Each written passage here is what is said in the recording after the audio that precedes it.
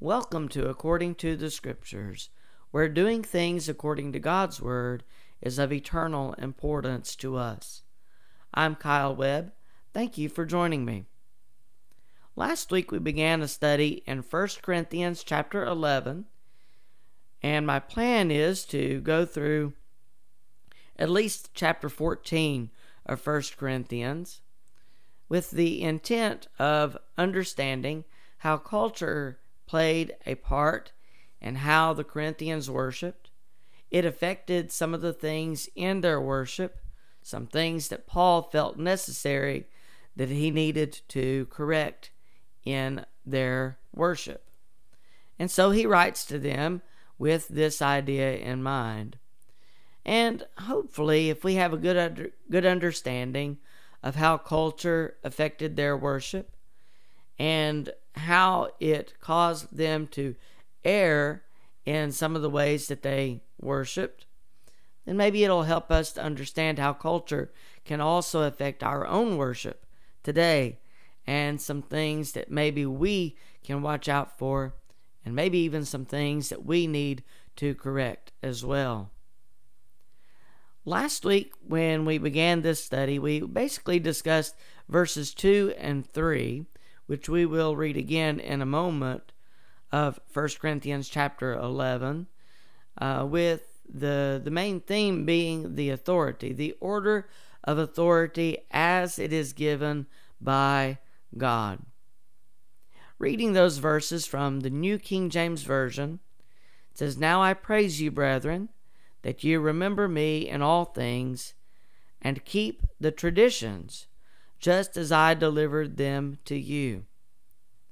But I want you to know that the head of every man is Christ, the head of woman is man, and the head of Christ is God." We first mentioned the importance of following the commandments of the apostles as they are inspired of God. All Scripture is given by inspiration of God. Paul writes that in 2 Corinthians chapter 3 and verse 16. And by faith we believe that to be true. So we believe that what Paul is writing, what is also given by the other apostles, is inspired of God and should be followed and continued in by Christians even today. And so we seek to follow the New Testament because we understand it to be the authority of God. We also recognized what is said in verse 3, the order that is given by God. First of all, that the head of every man is Christ. Christ is the head of his church, and we understand that to be true. The head of every man is Christ, and the head of woman is man. This is true in marriage, as Paul presents in Ephesians chapter 5, verses 22 and following. We also understand it to be true in the church. Men need to step up and take upon themselves the respective role that God has given them as leaders within the home, as leaders in the church, and women are to recognize that authority. We also recognize that the head of Christ is God. It is not a dishonor for Christ to be submissive to God as he is his head. It is not a dishonor for man to be submissive to Christ as he is the head of the church. And it is not a dishonor for woman to be submissive to man as he is the head of the home and as he leads in regard to the church as well. And so we look at these different things, and it helps us to understand what God desires of man, what he desires in the home, and how this submission plays a part in each one respectively. But we continue on today in verse 4. Let's begin by reading together verses 4 through 7, and then we will discuss some points that I would like for us to remember as we continue in this study. 1 Corinthians chapter 11, verse 4. Every man praying or prophesying, having his head covered, dishonors his head. But every woman who prays or prophesies with her head uncovered dishonors her head, for that is one and the same as if her head were shaved. For if a woman is not covered, let her also be shorn. But if it is shameful for a woman to be shorn or shaved, let her be covered. For a man indeed ought not to cover his head, since he is the image and glory of God. But woman is the glory of man. First of all, I think we need to understand what a covering is so that we can understand the passage. We're going to come back to this in a moment, but let's skip down to verse 13 for a moment and read through verse 15. Judge among yourselves. Is it proper for a woman to pray to God with her head uncovered? Does not even nature itself teach you that if a man has long hair, it is a dishonor to him? But if a woman has long hair, it is a glory to her, for her hair is given to her for a covering. I think this sums up exactly what Paul is describing. This is not something that goes back and forth. Whenever we read this passage, I think he is addressing hair, the hair of a woman. Now, does that mean that there can't be some kind of artificial covering as well? Maybe so. And that's a reason of dispute here, because there are those that take this to the extreme, that they believe that a woman has to have an artificial covering over her head, some kind of a veil of some type, something to cover her hair. There are those within churches of Christ even that still practice having a woman covered with an artificial covering. But I don't think that's what Paul is talking about, because of how verses 14 and 15 are worded, because they are talking specifically about hair. Now, in what I have studied and my understanding, and you may disagree, and that's okay, but from my understanding, we're talking about hair. It was a tendency for women to wear their hair very well done, maybe in the likeness of the goddess Aphrodite. It became a distraction, and I think that's what Paul is addressing here. For a man to wear his hair like a woman would also be equally distracting in the worship service. For a man to be in the appearance of a woman, covering his head, having long hair, which is to be the glory of woman, or even to have a veil or some other type of covering, he has disgraced himself. Verse 4, every man praying or prophesying, having his head covered, dishonors his head. He dishonors not only his physical head, but he also dishonors his head, being Christ. Now we continue reading into verses 5 and 6 here. that every woman who prays or prophesies with her head uncovered dishonors her head, for that is one and the same as if her head were shaved. If she were to wear her hair like a man's, for instance, if she were to, if she were not to have the long hair that would be culturally significant, then she dishonors her head, being man. It's as if her head were shaved. She might as well have her head shaved if she doesn't wear her hair properly done like a woman should, or like a woman would be expected to. It would again be a disgrace to her. It would be a distraction in the worship service if she were to come worshiping in an improperly dressed. If a woman is not covered, let her also be shorn. It is shameful for a woman to be shorn or shaved. Let her be uncovered. So it is again a shame for her to have her head shaved. It is a shame for her to wear her hair in such a way as a man would wear his hair. It would be a distraction. And that's what Paul is pointing out here. We're not to have a distraction in the worship service, and likewise in regard to head coverings, in regard to the way that we wear our hair. We should not be a distraction. We should cover ourselves if our hair is going to be a distraction. But again, all of this points to being a dishonor to our head, man being Christ, for woman it being the man.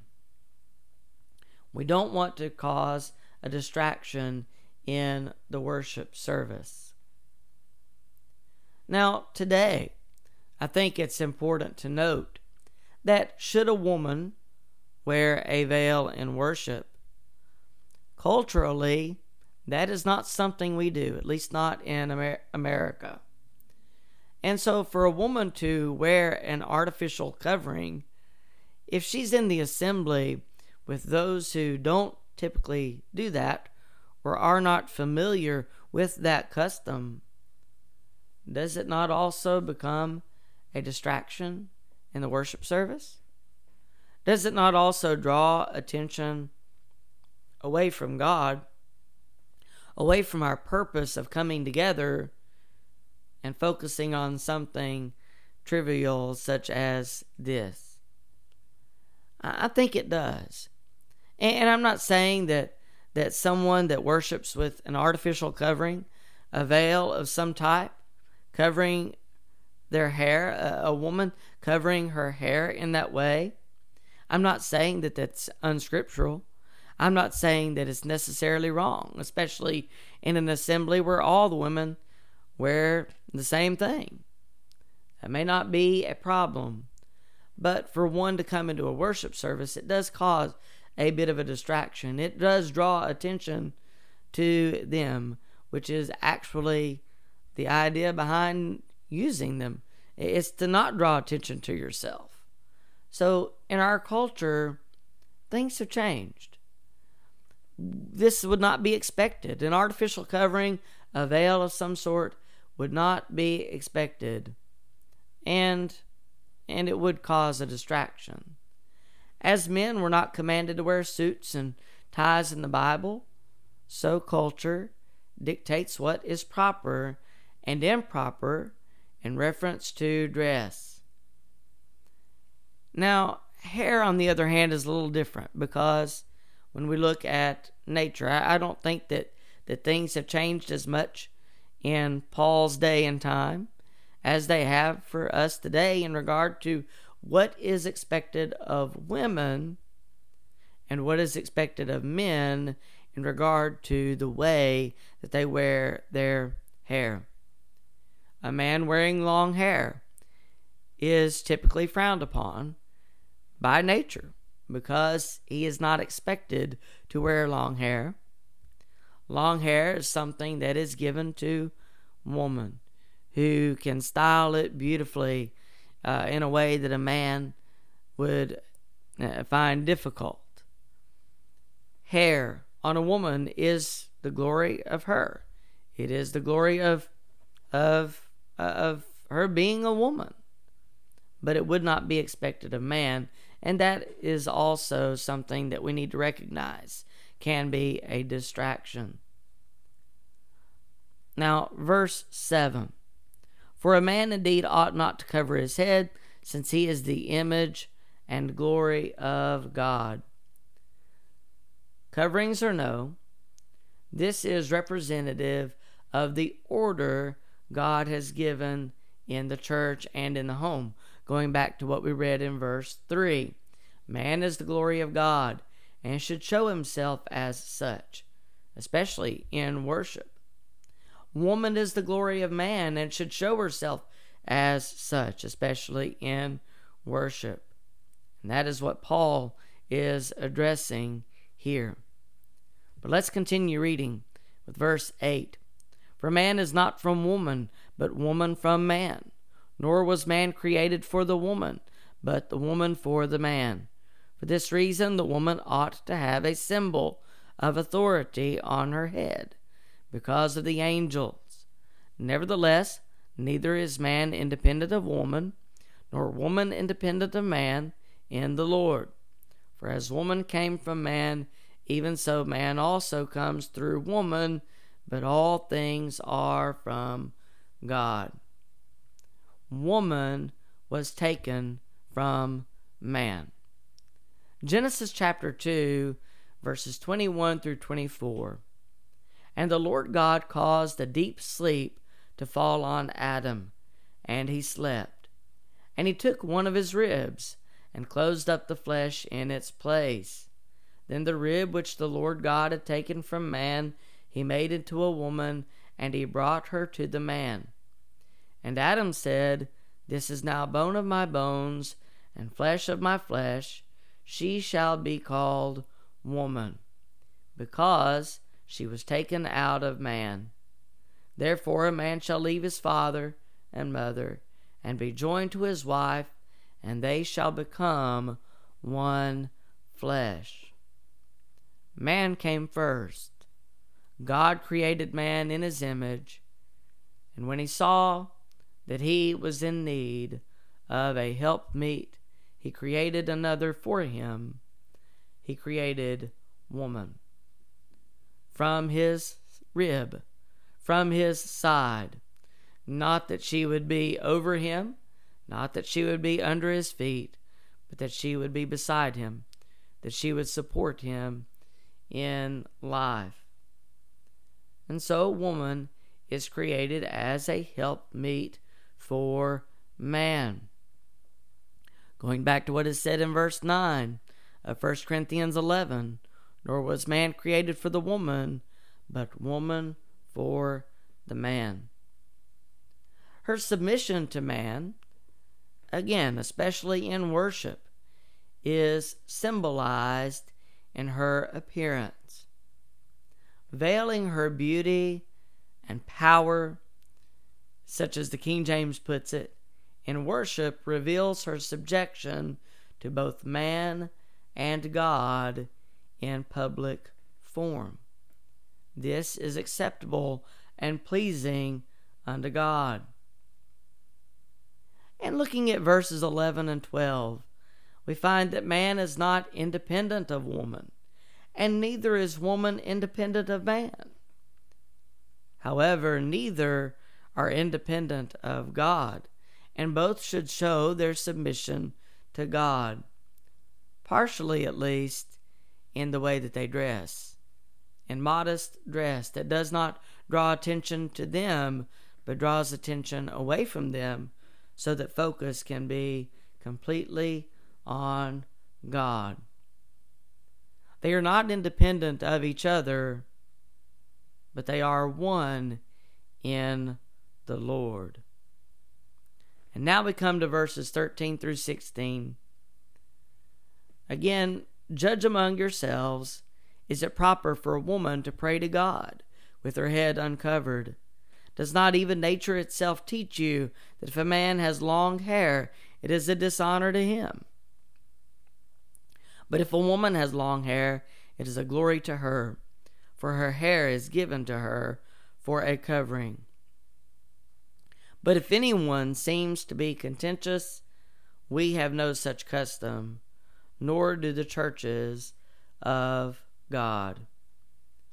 Does nature not teach us the order of God? Again, in regard to hair, the way a man wears his hair, the way a woman wears her hair, it shows the standing, the authority, the order in which God placed them. Men in relation to women, what is appropriate for dress? Man has certain things that in culture are appropriate for his dress. Women have certain things that are appropriate for her dress. We need to recognize our culture. We need to recognize what is appropriate in culture. But yet, even in various cultures, even in various places, things are not that different, are they? There are certain things that are appropriate for men that are, when we go to different places, we recognize are appropriate specifically for men. And likewise, there are things that are appropriate for women that, no matter where we go, we recognize are appropriate for women. Now, for men to dress as a woman, to wear his hair as a woman's, it is a dishonor to him. It is a dishonor to Christ, which is his head. It is a dishonor to the order that God made for him. And likewise, for a woman to dress as a man, it would be a dishonor for her. Doesn't mean that a woman can't have short hair, but she should not wear it in such a way that she would be confused as a man instead of a woman. She dishonors the beauty that God has given her, forced her specifically. Now, Paul closes out in verse 16 with contention. Contention over such matters should not be seen in the church, and contention over the way someone is dressed in worship should not be seen in the church. Judge among yourselves, he says in verse 13. This is inappropriate for the worship service. It draws attention away from God where it should be, and draws attention to man and how he is dressed. And Paul is basically saying here that men are not to dress like women, women are not to dress like men, so that they are not confused, so it does not become a distraction, so that it does not cause contention in the worship service. That's his overall theme. That's his overall idea, and that is what he is addressing in regard to head coverings. Now stick around for just a moment, and we will give you more information about our congregation and how you may contact us. I have decided to follow Jesus. I have decided to follow Jesus. I have decided to follow Jesus. No turning back, no turning back. On behalf of myself and the Mars Hill Church of Christ, we thank you for joining us. We hope you will be back with us next Tuesday at 11 a.m. right here on the Gospel Radio Network at tgrn.org. If you would like to contact us, our phone number is 615-203-3637. If you would like to find out more about our congregation, our website is www.marshillcoc.org. Our email address is marshillcoc@gmail.com. And if you would like to contact us the old-fashioned way, our address is 1135 Rucker Road, Christiana, Tennessee, 37037. If you are in our area, we would love to meet you in person. Our service times are 9 a.m. for Bible study and 10 a.m. for worship on Sunday mornings. Thank you again for joining us, and until we meet again, may God bless you.